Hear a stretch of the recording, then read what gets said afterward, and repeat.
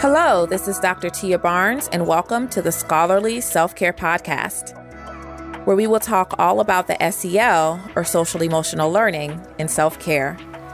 This podcast is for educators, parents, and caregivers of children and youth. Each week, we will talk about your well-being to put you in a better space to support the well-being of the children in your life. Ready to get started? Let's go.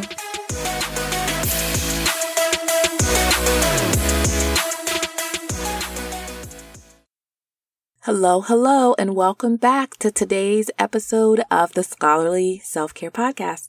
I am so glad to be back with you again for another week of episodes.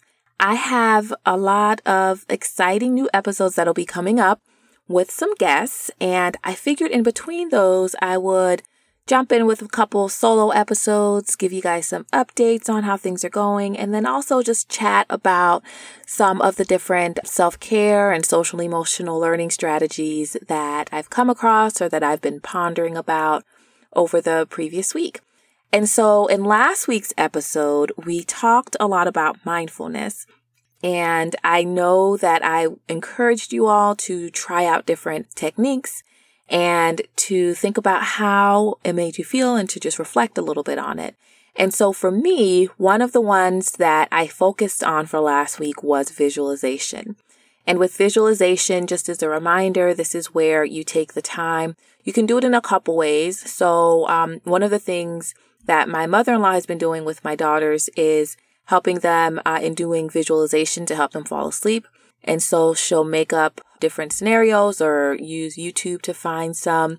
And so it's like imagining yourself walking through a forest or imagining yourself on a particular planet. Just different fun things that you can do with kids, but that you can also do as an adult. With my visualization, I have been taking some time in the morning just to sit there and think a little bit about, or not think about, but visualize what I want my day to be like. So I, take a look at my schedule, see all of the things that I have upcoming. There are always things, or I try to include things on my schedule that scare me every day. And we can leave that for another time to discuss, but just so I see that I'm challenging myself and that I'm moving out of my comfort zone. And so upon seeing those particular items, when those are on the schedule, I take some time and I just visualize myself going through the entire day. And with that visualization, also consider how it is that I want to feel when I'm engaging in that activity. And I will say overall, it has worked out pretty well. There were, especially in this last week, definitely a couple things that were newer to me that I was a bit nervous about. And I think I did better than I would have if I hadn't taken the time to visualize, because also in visualizing, for me, I feel like it also gives me a chance to start to problem solve and to start to think through the actions that I want to take. So I guess that's something else that I can mention about my visualization. I never make it where I just visualize the event going perfectly well. Sometimes I visualize myself being a little bit nervous, or I visualize, whatever that worst thing is that I thought, could possibly happen, and picture myself overcoming it. And that also helps me, because then it's like I've already come up with a master plan if that thing's going to happen, which it typically doesn't. And so, yeah, it's all good. So if you tried it out this week, please let me know how it went for you. I don't know if I mentioned this last week, but we actually have a Instagram account now. Yay, we've moved in to, Insta. But I always laugh and talk about how I'm an old millennial in that I'm not very savvy in terms of social media. And so our podcast manager has actually set up the site and is running it, but I do check it frequently as well. So if you are on Instagram, please follow us, subscribe. Our handle is The Scholarly Self-Care Podcast. So basically the name of the podcast in all lowercase. And yeah, let us know what you've tried out and how meditation went for you. And so today I wanted to talk about something that came up for me in an interview I did, which I will definitely link to once it's ready. So you may not see it with this particular episode, but I will make mention of it in a future episode once it's going to be released. But I did a podcast and I was asked to describe what is one thing that I wish people would know about self-care. And the biggest thing, or my response to that, was that I wish people knew that it is not as easy as it seems. Because when you typically think of self-care, you're like, yeah, that's easy. Just take care of yourself. Just do things you enjoy doing. But it's not always easy. It's not always easy to find the time. It's not always easy to find the motivation to want to do it. And oftentimes, there are very complex emotions for some people around this idea of engaging in self-care for themselves when they have other people that they need to take care of. And so I wanted to just spend a little bit of time, diving into that and talking about some of the things that I've noticed on my own journey with self-care. And so in responding in that way, the next comment I made, and that I want to link here, is this idea that self-care is actually you parenting yourself. So think about whether you are a parent or you have had parents or caregivers in your life. It's not an easy job.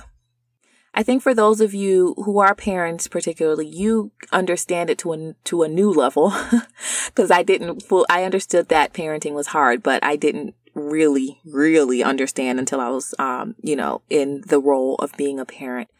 But it's not an easy task. And so think about the fact that you do all of these wonderful things to take care of the children in your life. And that, in essence, is what you need to do for yourself to really be engaging in some hardcore, invaluable self-care.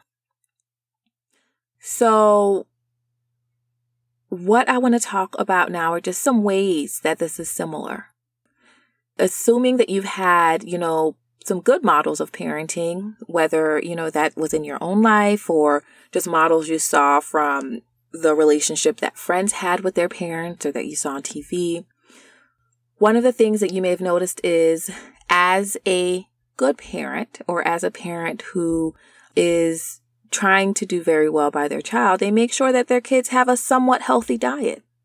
So sometimes you give them fast food and candy and soda, but overall you make sure that they have fruits and veggies and it's somewhere in the mix. You make sure that they sometimes get water. And with that, something else I want you to notice is I'm not saying a good parent is someone that always cooks meals for their children and cuts their sandwiches in little shapes and does all of that. It is, though, someone who overall makes sure that their child has a somewhat healthy diet. And so for you, again, not perfection, but think about, are you doing similar things for yourself? Are you making sure that overall you have a somewhat healthy diet? What are the things you're doing to make sure your child has a healthy diet? Are you getting their lunches ready every day? Are you cooking meals for them? As you're cooking these meals, I'm sure that you're considering, okay, what are the things that they enjoy eating versus the things that they absolutely hate and I'm going to have to fight with them about? And you're more than likely incorporating more of those things that they like to eat than not. And so are you doing that for yourself? Or are you forcing yourself to eat things that you don't want to eat? Or better yet, are you just making the time to plan meals and prepare meals for your children, but you're not doing the same for yourself? In which case, what can you do differently so that you are, in essence, parenting yourself? A second thing that I feel that a lot of good models of parenting do is that they care about having some sort of social life for their kids. So they may host events with their family and friends. They may set up play dates, or in this case, they may set up Zoom play dates. They sign them up for clubs and activities, and they just try to ensure that their kids aren't just spending their entire day looking at a phone or a computer or TV. Now, I'm not saying, again, that they never get to look at those things or that you've scheduled out every inch of their day or every minute of their day where they're hanging out with other people. But you think about, okay, I don't want them to just be isolated, and I want them to have at least some level of interaction. And so with that, are you doing that for yourself? And this goes beyond, for most parents, sending their child to school where they play with their friends at school.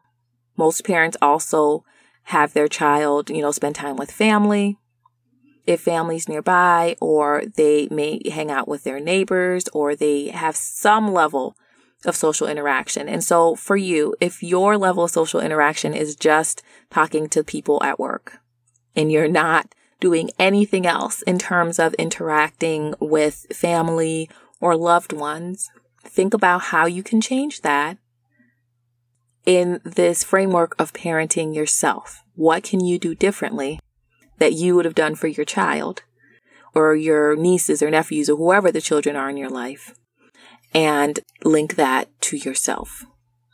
So similar to this, you also want your children to have healthy relationships, right? So as a parent, you may talk to your children about making sure that they are choosing friends who are going to be positive influences in their life, or friends that are not mean to them or bully them, or who put a lot of pressure on them to do things that they may not necessarily want to do. And so again, for you as a parent of yourself, are you ensuring that the relationships that you're engaged in are healthy relationships? How are you parenting yourself in that way? The next one is that as good parents, we often want our children to be able to talk to us about how they're feeling. We want them to explain how their day went. We want to know if something was upsetting to them, why they're upsetting, and we often want to fix the problem. But as adults, we often feel as though, if I'm having a bad day, or if something didn't go well, or if whatever, that's just something for me to deal with. I need to suck it up and deal with it. And so consider that from the perspective of you parenting yourself. What are some ways that you can support yourself in acknowledging how you feel, and then working through some problem solving for yourself to help you feel better? This could be that you decide to talk with someone else that you know cares about you and explain to them how you're feeling so you get it off your chest. It could be that you decide to journal it out and write it out so that you've put it on paper and you can go back and really look at it and come up with a plan. Or it could just be that you sit down, take some time and just think through it. But just as you would for the children in your life, you want to give yourself that same time to be able to acknowledge your feelings and to work through them. So another thing that parents do oftentimes for their kids is they want their child to be a kid. So when you really stop and consider that, when you say, no, you just be a kid, it means that you want them to be able to have fun. You want them to be able to be stress-free. You don't necessarily want to weigh them down with all the things that, you as a parent have to consider.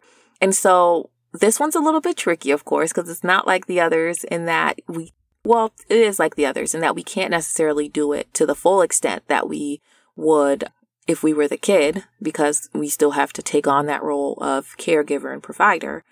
But from that piece of your parenting, what can you glean from it?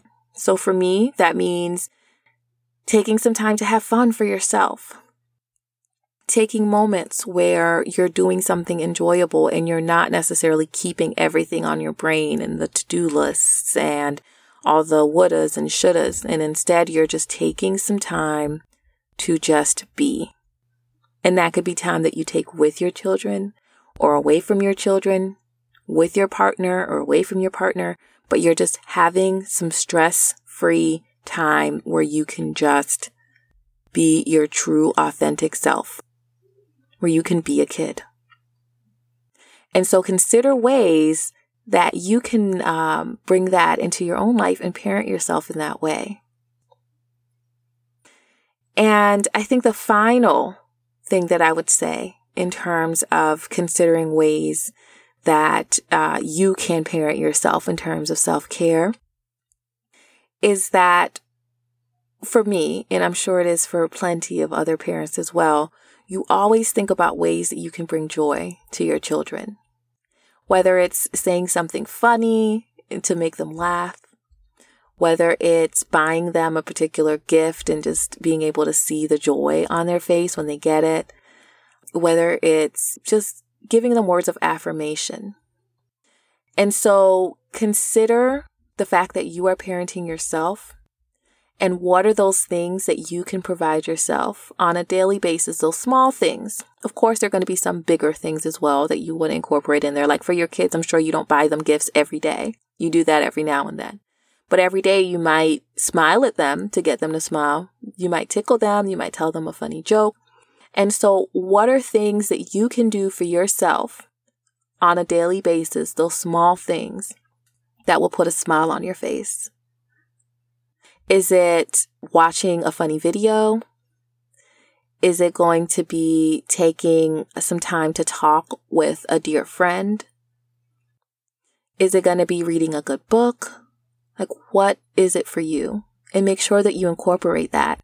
Because as a parent, you do it for your children. And so in this area of self-care and in this journey of self-care, please remember to parent yourself. All right, that's it. I will talk to you all next week. Bye. Thank you for listening to this week's podcast. Please visit drtiabarnes.com for show notes. And while you're there, feel free to leave a note. I'd love to connect. If you like the show, subscribe to the podcast and tell your friends about it. Don't forget to rate and review the show on your favorite podcast app. Thank you to ColetteMcKenzie.com for providing podcast management services for this show. See you all next week. And as always, take care.